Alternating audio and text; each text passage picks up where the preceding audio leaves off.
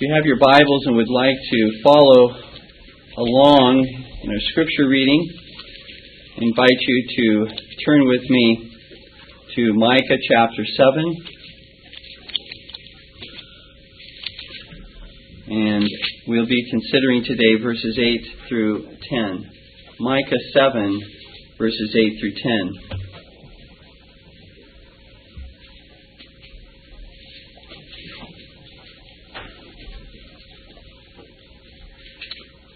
Here we read God's words through the prophet Micah. Rejoice not against me, O mine enemy. When I fall, I shall arise. When I sit in darkness, the Lord shall be a light unto me. I will bear the indignation of the Lord, because I have sinned against Him, until He plead my cause and execute judgment for me. He will bring me forth to the light, and I shall behold His righteousness. Then she that is mine enemy shall see it, and shame shall cover her, which said unto me, Where is the Lord thy God? Mine eyes shall behold her. Now shall she be trodden down as the mire of the streets.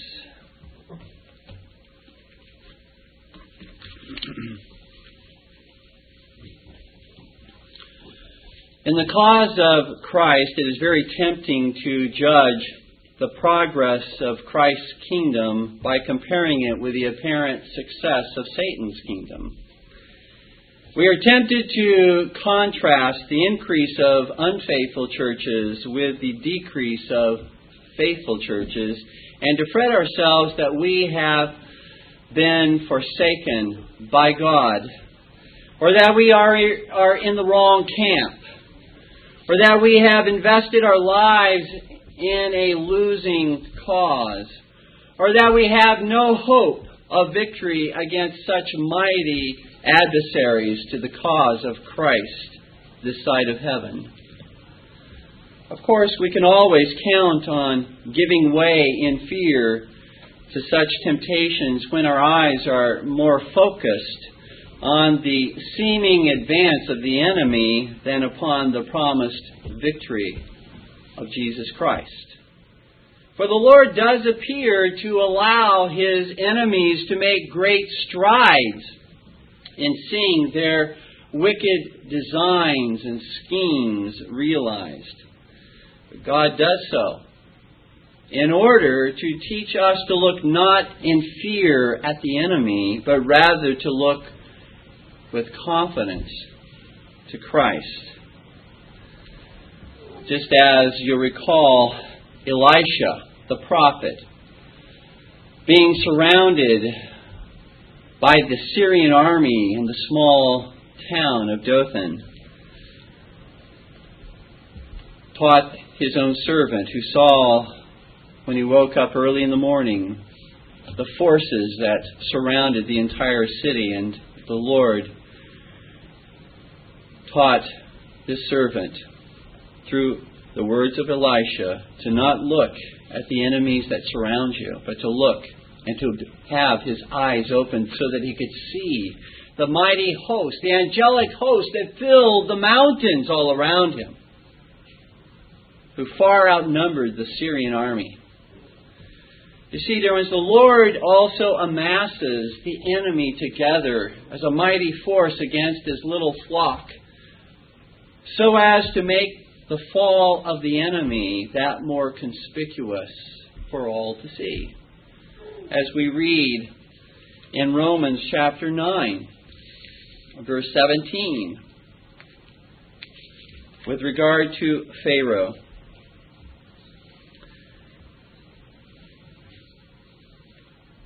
The Apostle Paul says, For the Scripture saith unto Pharaoh, Even for this same purpose have I raised thee up, that I might show my power in thee, and that my name might be declared throughout all the earth. Dear ones, the Lord calls us this day not to fret ourselves because of the success of evildoers, but rather to rejoice in the Lord of hosts for our victory. Our victory is not in question. Our victory is certain. And this is the substance of the message from the Lord to His people in Micah chapter 7, verses 8 through 10. There are three truths from our text that the faithful remnant of Israel is called to believe and profess when it appears that they have been overwhelmed by their enemy. The first truth is this: I shall arise. I shall arise in Micah 7:8. The second truth that they are to believe and to profess is this: I will bear the indignation of the Lord. Micah 7:9. And the third truth is this: He will plead my cause. That is, the Lord will plead my cause. In Micah 7, verses 9 and 10. Let us consider then the very first main point. I shall arise. Look with me at Micah 7:8.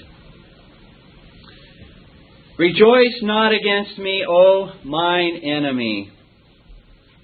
When I fall, I shall arise. When I sit in darkness, the Lord shall be a light unto me. This is the first truth that God's faithful remnant should believe and profess when they are surrounded by their enemies.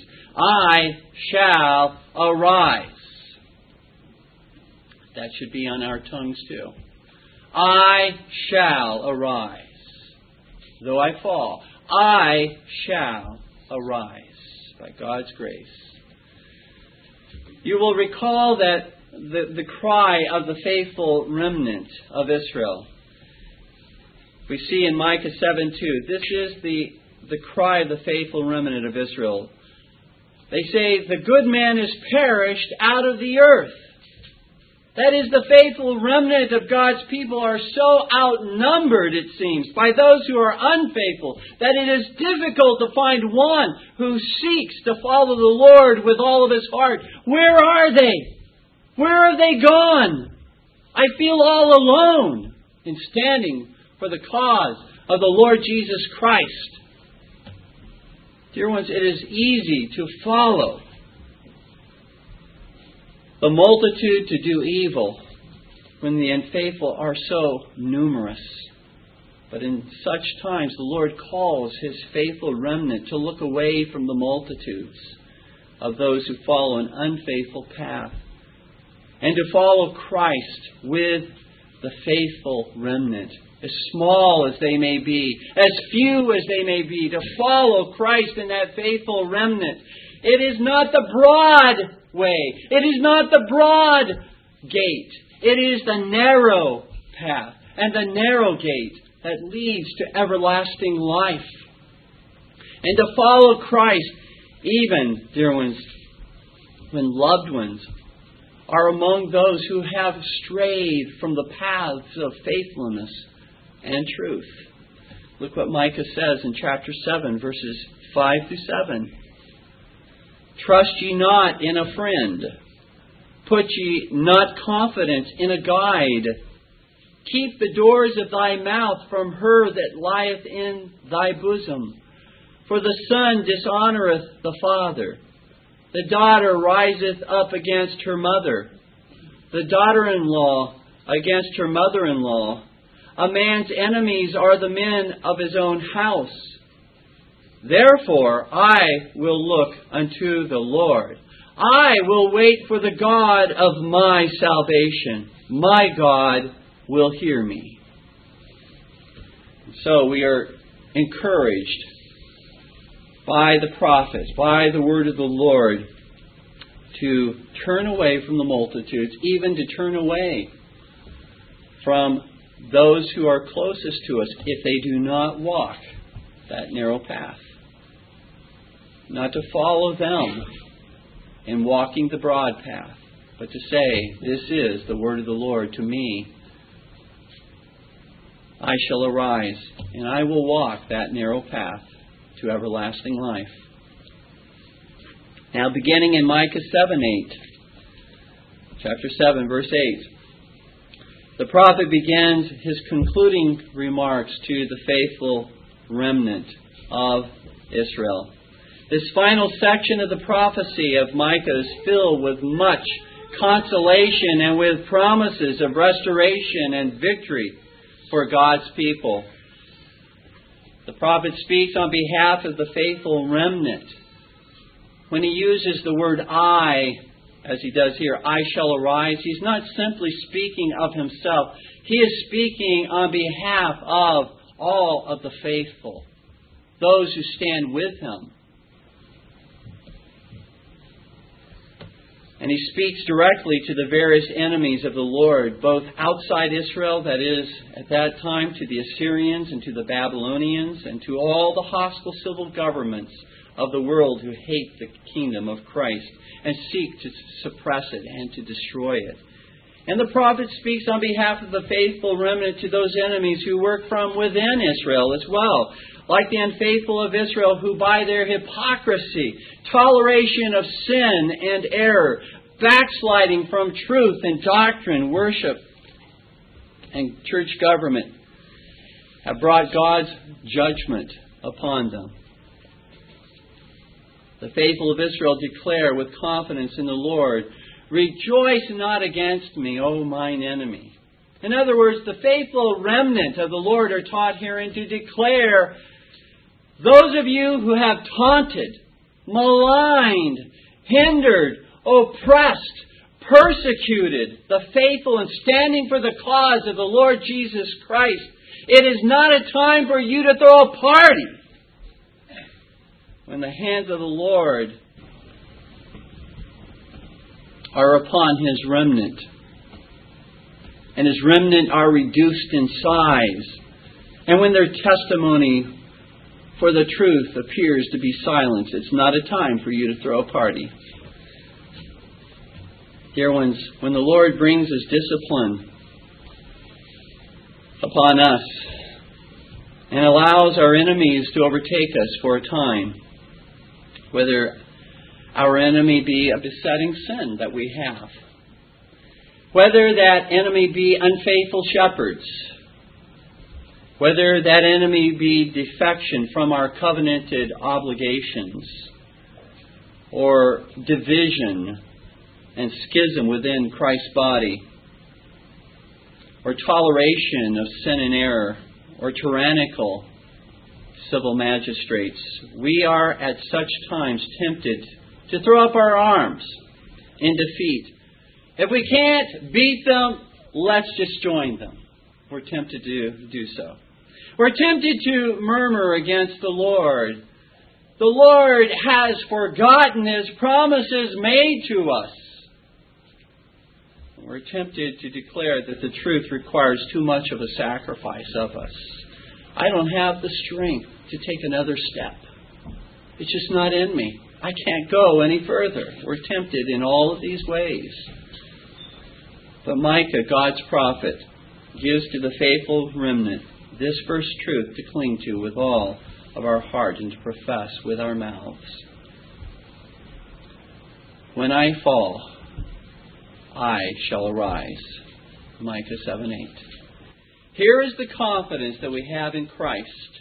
Although you may fall before your enemies and even appear to be dead, never to rise again, yet the Lord, who not only can lift up those fallen, but also raises up those who are dead, will by His grace and by His power cause you to triumph over His and your enemies as you patiently wait upon Him and trust in Him. He will give you victory.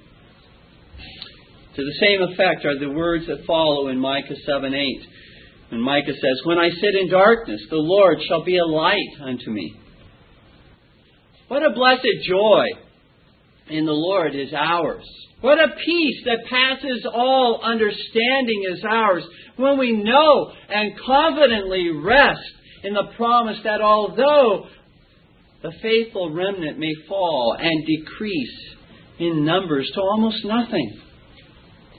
Nevertheless, they will arise again in God's good time. Dear ones, the cause of Jesus Christ, which we promote and defend, cannot lose. Although the faithful and biblical covenants of our forefathers be buried and trampled underfoot today, yet will they be raised as a banner to assemble His people together as one.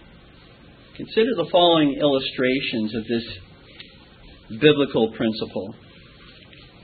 First, the faithful remnant of Israel appeared to fall, never to rise again, when they were led into captivity by the Assyrians and the Babylonians. But the Lord caused them to rise again and sent them forth from captivity into the land of Palestine to rebuild Jerusalem and the temple of the Lord.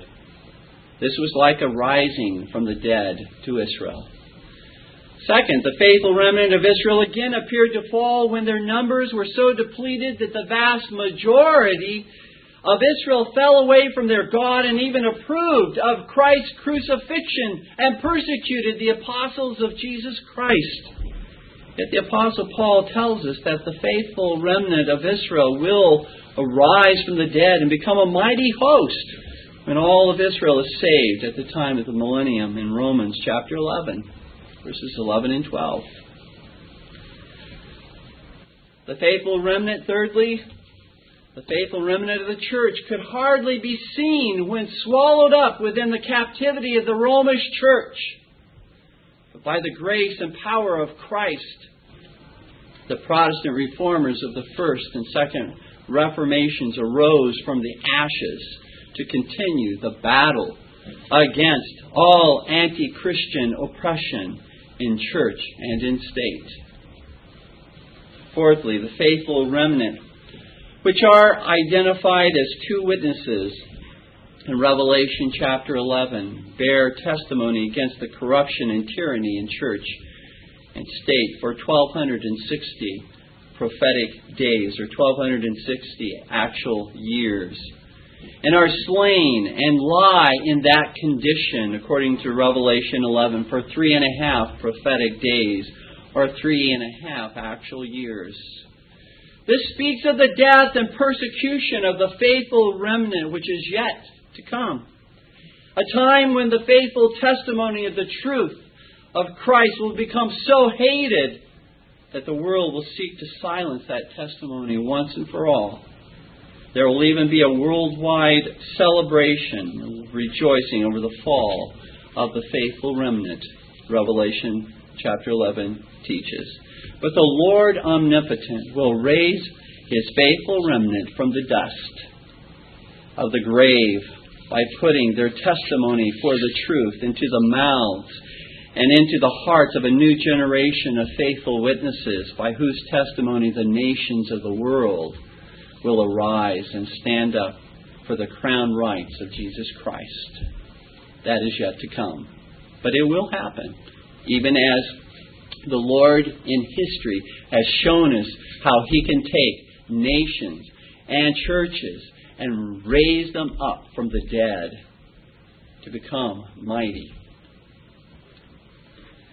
Therefore, dear ones, when you appear to have fallen before your enemy, remember the promise of the Lord in Micah 7:8. When I fall, I shall arise. Or the promise that's found in Proverbs 24, verse 16.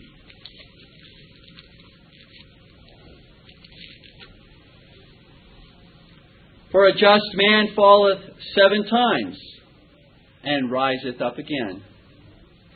Or the promise that's found in Psalm 37, verses 23 and 24. The steps of a good man are ordered by the Lord, and He delighteth in His way. Though he fall, he shall not be utterly cast down, for the Lord upholdeth him with His hand. Yes, the church collectively or Christians individually may fall 7 times. that is many times, into certain sins, but the Lord will, by His grace, raise us up to renew our faith in Christ, to sorrow and to grieve over the sin that we have committed against Him, and to seek His forgiveness, ever rejoicing in the faithfulness of our God and of our Savior. Are you in that fallen condition today? Are you overwhelmed by the enemies of your soul, the world, the flesh, and the devil? Take hold of this promise from Christ today. I shall arise. Even as the enemy could not keep Christ under the power of death, so the enemy cannot keep you who trust in Christ under the power of sin. For Christ will deliver you. But dear ones, if we would know victory in our life over the enemies of our soul, we must be willing to forsake all those means by which we are tempted and drawn into those sins. We must learn to not only hate sin, but to even hate that temptation that leads us into that sin. We must avoid that which leads us into temptation. For we are never really serious about victory over sin until we are serious about fleeing the temptations which lead us into that sin. The battle over our besetting sins is won in fleeing the temptations that lead us into that sin. If we flirt with the temptation to sin, we will eventually be overcome by the sin itself. What are the occasions to sin which lead you into various besetting sins? For example, when you don't get the response that you want from your spouse, do you have a tendency to become angry? Do you retaliate when your spouse is angry with you? Do you retaliate in angry to him or to her?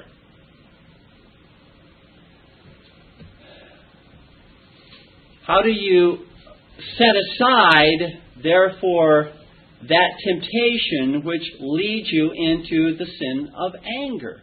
How do you overcome that temptation to become angry in such situations? It may be your spouse, it may be a co-worker, it may be a friend, it may be anyone else. But the Word of God teaches that we're not to reciprocate in kind or in manner as we are treated.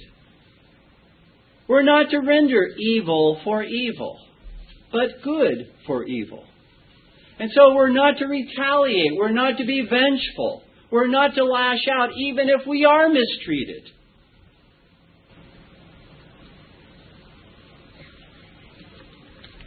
I suggest that some ways in which we can remove the occasion to sin, sinful anger in such cases, would be to take some very positive steps.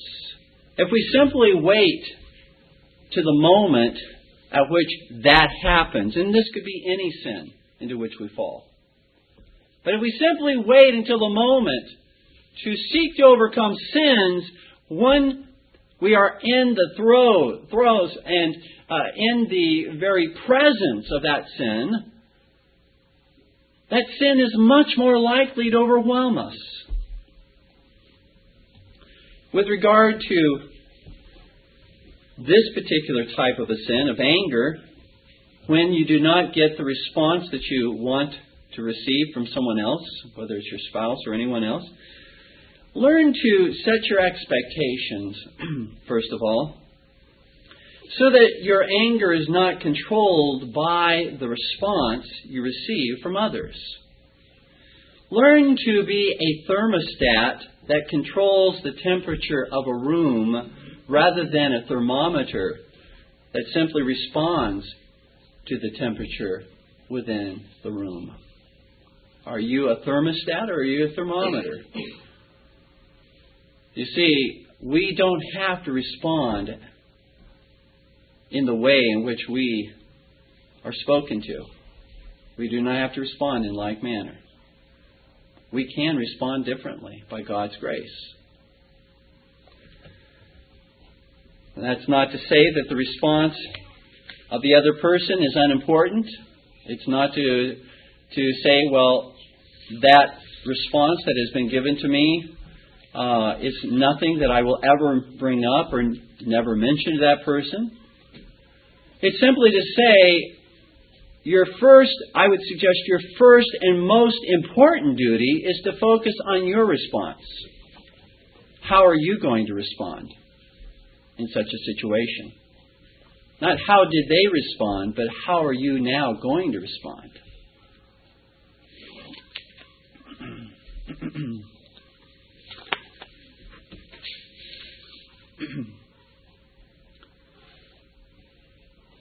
If you're going to respond in this, I would suggest, right manner, you're going to focus on your own duties, first of all. And what are your duties? Well, your duties are to exercise self-control, not to just let it all hang out. Your duty is to learn to be slow to speak and quick to hear. Your duty is to learn to take a walk, or count to 10, or bite your tongue, rather than lashing out. Your duty is to learn to cast, even in that moment, all of your care upon the Lord. And to cast all your care upon the Lord even before you find yourself in that situation, if that is a besetting sin. If you've fallen into that sin many times, you're prepared. You should be prepared before that sin arrives. You know how you've responded in the past. Prepare yourself before that comes your way. Your duty is to show love to others. To show love to others even when you do not hear what you want to hear. That's your duty. Not to return evil for evil, but good for evil. Your duty is to learn to do unto others as you would have others do unto you. Your duty is to learn to be patient with others as Christ has been patient with you. Your duty is to learn to pray for others as Christ prays for you. Your duty is to learn to pity others when they fall into sin, recognizing, but for the grace of God, so go I. Your duty is to learn to remove anything in your own life that may unnecessarily contribute to the response that others have given to you. Your duty is to learn to be thankful to the Lord for His forgiveness of your sin. Your duty is to learn to encourage those who may even speak evil of you or against you. Your duty is to learn to encourage them in any way that you possibly can in the things that they do good, that are right, and that are commendable and honorable. To try to encourage them. Your duty is to pray for God's grace and prepare yourself in advance so that you do not even put yourself unnecessarily into any situation wherein you might fall into that besetting sin. Don't take a passive approach to sin. Take an active and a proactive approach to sin. Don't be the victim.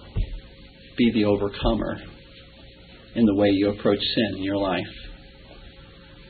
Don't lie in the dust. Let flow from your lips, I shall arise. The second main point is, I will bear the indignation of the Lord. Micah chapter 7 verse 9 says, I will bear the indignation of the Lord because I have sinned against Him.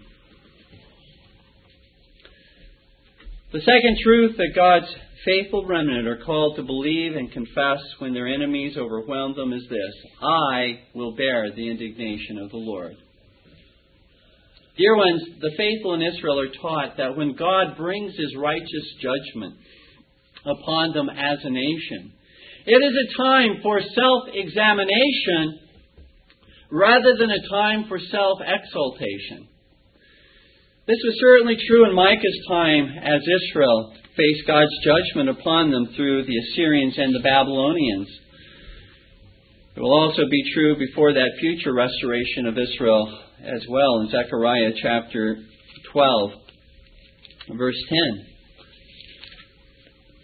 where we read God saying, I will pour upon the house of David and upon the inhabitants of Jerusalem the spirit of grace and of supplications, and they shall look upon me whom they have pierced, and they shall mourn for him as one mourneth for his only son, and shall be in bitterness for him as one that is in bitterness for his firstborn. The Lord will bring upon them great humiliation, mourning, and grieving. So, when God brings His judgment into our lives, His discipline into our lives, it's a time for self-examination. Have we offended the Lord? Have we offended our brethren?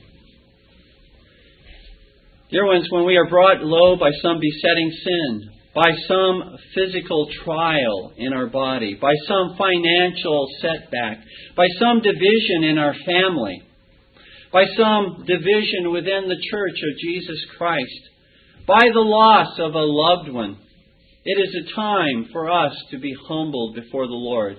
It is not a time for self-righteousness, wherein we see no fault nor cause at all for God's discipline in our lives, as if we were sinless.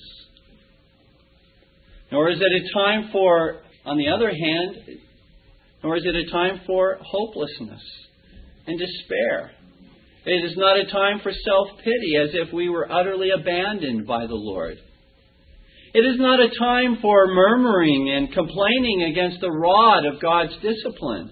It is not a time to allow bitterness and resentment to destroy our lives, but rather it is a time to proclaim the righteousness of the Lord in all that He does. In all that He does, that He is righteous in all His ways and holy in all His works. It is a time to kiss the loving rod of God's discipline.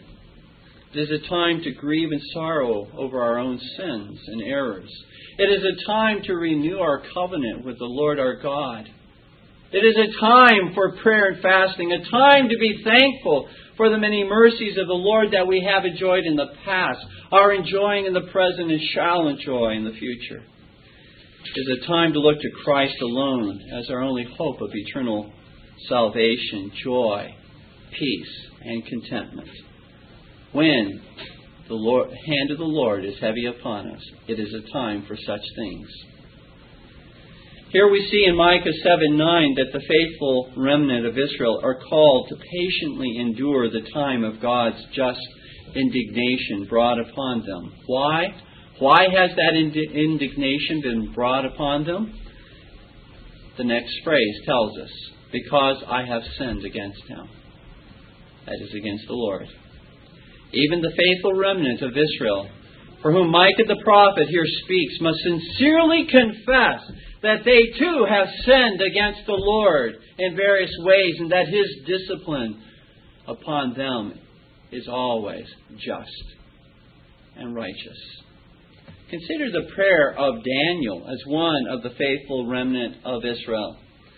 He does not exclude himself as being guilty of sin against the Lord, but includes himself among those who have sinned against the Lord.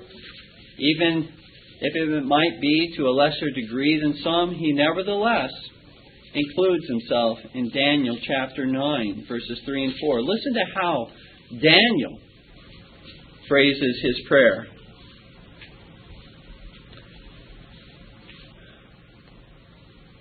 And I set my face unto the Lord God to seek by prayer and supplications with fasting and sackcloth and ashes. And I prayed unto the Lord my God and made my confession and said, O Lord, the great and dreadful God, keeping the covenant and mercy to them that love Him and to them that keep His commandments.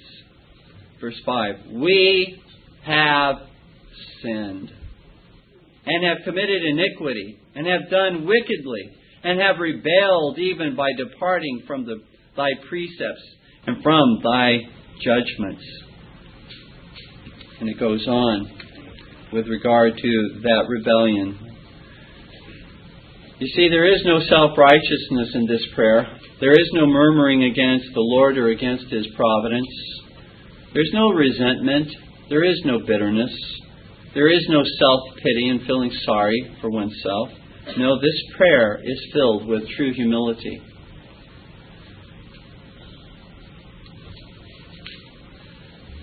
And there is, dear ones, no true humility where there is yet self-righteousness and self-justification before God for what we do and the sins we commit. But we do not truly humble ourselves before God. If we're not honest before God and before others, there is no humility in our hearts.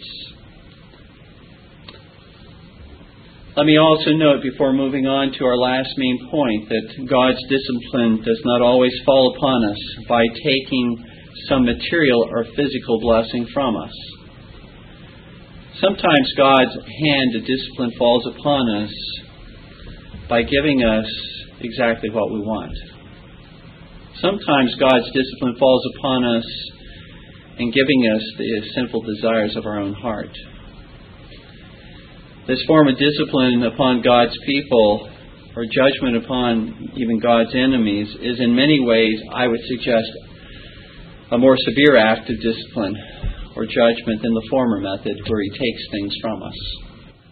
For when God disciplines us by granting to us, for a time, continued material or physical prosperity while we yet continue in our sin and our rebellion against Him, a hardness of heart, a callousness of heart develops over us.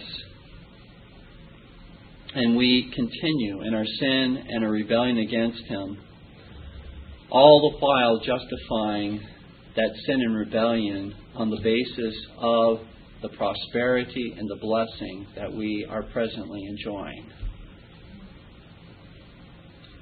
How can we be under God's discipline? Look at what God is giving to us. Thus, dear ones, we must never judge the rightness of our cause merely by the presence or absence of material prosperity, or merely by the presence or the absence of numerical gain. For it is possible to be deceived by such outward evidences. Consider the outward success of Rome. Consider the outward success of Islam. Consider the outward success of Mormonism, of many unfaithful denominations, feminism, humanism, and all the various isms that are contrary to the Word of God. Consider how they prosper. It is not might nor size that makes right. It is the truth of Jesus Christ alone that makes right. And therein we must stand, whether there be prosperity or whether there be trial. Our third and final point is this: He will plead my cause. Micah chapter 7, verses 9 and 10. I will bear the indignation of the Lord because I have sinned against Him, until He plead my cause and execute judgment for me.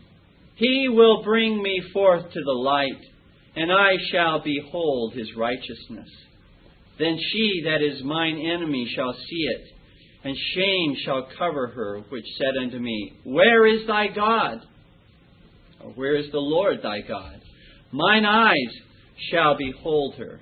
Now shall she be trodden down as the mire of the streets. In these words of the prophet and the faithful remnant, we hear the final truth that we are to believe and profess when we are overwhelmed by our enemies.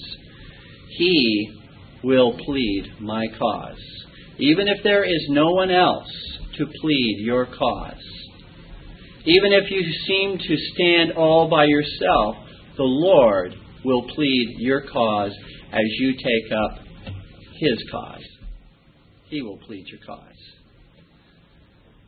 The Lord Himself will take up the cause of the faithful remnant, which is really, as I said, is really His own cause. And He will vindicate them from all the unjust accusations, lies, and persecutions that have been brought against them for taking a stand for the Sabbath. If any of the faithful should lose their jobs. If for standing for the truth, family members or friends may not want to associate as closely with that faithful remnant. If the civil magistrate may bring against the faithful remnant his various censures because we speak against that which is unlawful, against same-sex marriages. We speak against and condemn the type of religious toleration that is practiced within this nation, but stand for the unity of Christ's church, that there ought to be one true, faithful church in each nation, not the many divisions that presently exist within this nation. The Lord will take up the cause of those who stand for His cause. He will bring forth the faithful out of darkness and into the light of the noonday sun, for all to see the righteousness and faithfulness of the Lord in defending His people and in granting to them victory. Micah 7:10 tells us how the Lord will accomplish this. Those who have been adversaries to the faithful remnant will see with a clear understanding that the Lord defends and takes up the cause of His little flock of faithful ones in history, and then at that final judgment, He will vindicate them as well. Those adversaries that do not turn to the Lord and take up the same cause for which the faithful remnant have been willing to suffer and to die will be trodden down as the mire of the streets, now in history as well as on that final day, Micah says. What a precious truth is given to us in this concluding section. As we patiently wait upon the Lord, not giving way to self-righteousness nor to pride, not giving way to murmuring nor to complaining, not giving way to bitterness nor to resentment, not giving way to hopelessness nor to self-pity, the Lord will in His own time vindicate the truthfulness of the cause of the faithful witnesses of the Lord Jesus Christ. The Lord will expose the shameful lies of the adversary, the underhanded methods and tactics which they have used in persecuting and in scattering the faithful remnant, and the hidden conspiracy of those who would lead the faithful astray. For ultimately the cause for which the faithful remnant stand is not their own cause, but that of Christ, their Savior and Lord. The certainty in our hearts that we are promoting and defending the cause of Christ when we stand for the solemn league and covenant, when we stand for the faithful contendings of the witnesses of Christ, when we stand for the covenanted reformation, when we stand for the purity of worship and singing only psalms without instrumental music and without the use of images like crosses or banners, or without holy days such as Christmas or Easter, when we stand for the pure gospel of salvation that pours contempt upon all the pride of man and exalts alone the grace and the righteousness of Jesus Christ. Certainty of that truth on our parts makes people very, very unhappy with us. They do not want to see us certain about truth. They want to see us wavering. They want to see us doubting. They want to see us disbelieving. They want to see us confused and perplexed. Because then the spotlight is taken off of their sin and error and focuses upon our wavering.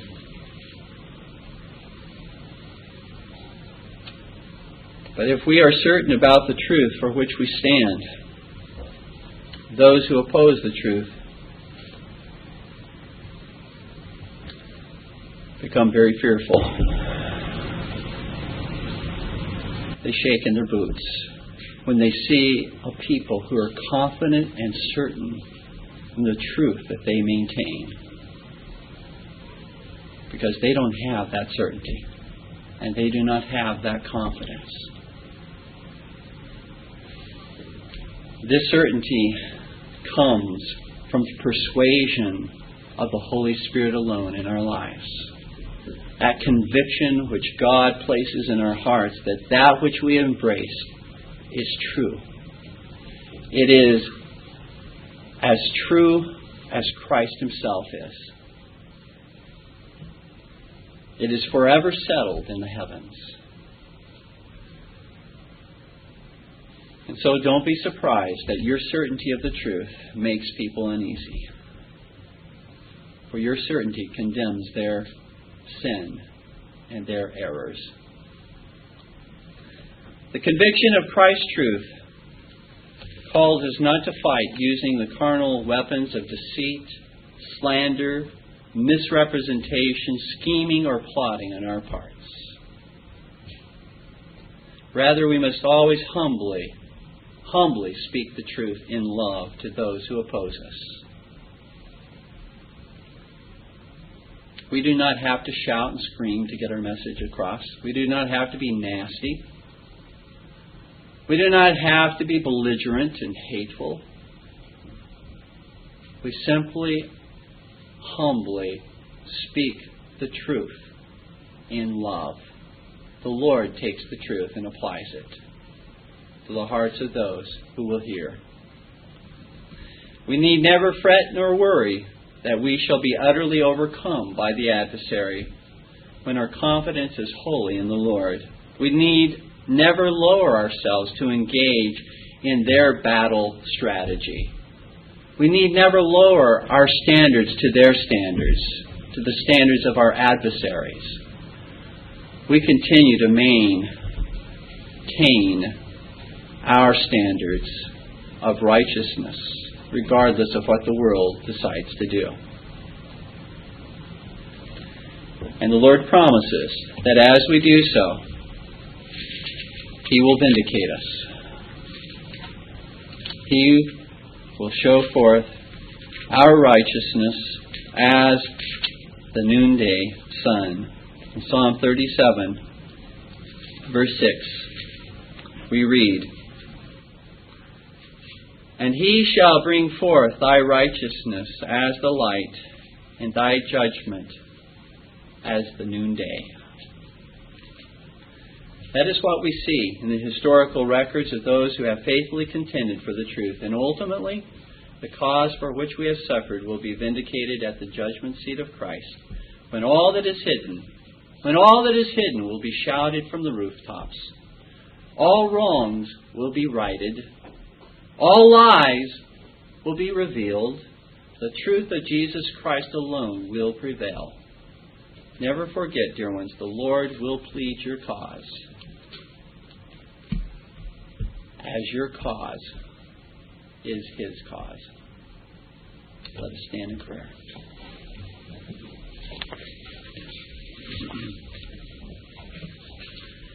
Our Heavenly Father, we thank Thee for building and establishing this faithful remnant to the cause of Christ. Give to us conviction of the truth, certainty in Thy Word that has been revealed to us, and the truths that have been made known unto us. O Lord, we pray that Thou would help us not to waver in the face of the multitudes or in the face of those even whom we love and cherish, who may and seek to lead us astray. But Lord, let our confidence be in the Lord our God. Let our hope be in Jesus Christ.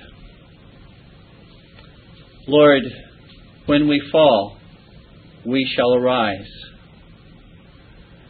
And Lord God, may we, under thy mighty hand, not exalt ourselves, but exalt the righteousness of Christ.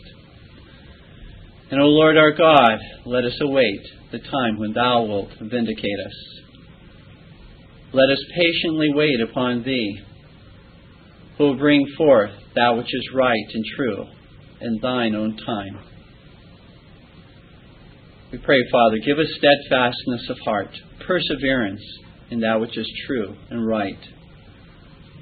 Give to us joy, that we may even, Lord, at this time rejoice in that which we suffer for Christ's sake, even as the prophets and the saints of old have found delight in thee in their suffering. May we learn to be able to delight in what we suffer for the cause of Jesus Christ. Our Lord, we do ask that thou would give to us thy Spirit today in abundance, that we might go forth and do thy pleasure, do thy will. To the glory of Christ we pray. Amen. This Reformation audio track is a production of Still Waters Revival Books. You are welcome to make copies and give them to those in need. SWRB makes thousands of classic Reformation resources available, free and for sale, in audio, video, and printed formats. It is likely that the sermon or book that you just listened to is also available on cassette or video, or as a printed book or booklet. Our many free resources, as well as our complete mail-order catalog, containing thousands of classic and contemporary Puritan and Reformed books, tapes, and videos at great discounts, is on the web at www.swrb.com. We can also be reached by email at swrb@swrb.com, by phone at 780-450-3730, by fax at 780-468-1096, or by mail at 4710-37A Avenue, Edmonton, that's Edmonton, Alberta, abbreviated capital A, capital B, Canada, T6L3T5.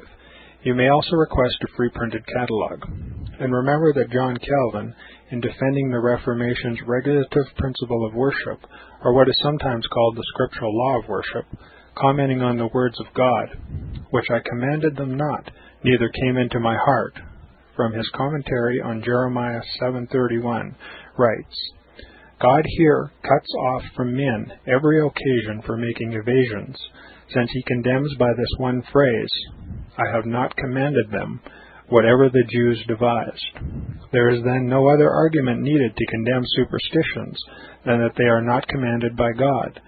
For when men allow themselves to worship God according to their own fancies, and attend not to his commands, they pervert true religion. And if this principle was adopted by the papists, all those fictitious modes of worship in which they absurdly exercise themselves would fall to the ground.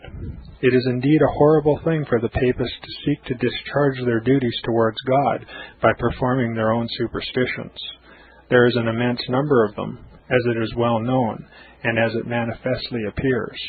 Were they to admit this principle, that we cannot rightly worship God except by obeying his word, they would be delivered from their deep abyss of error.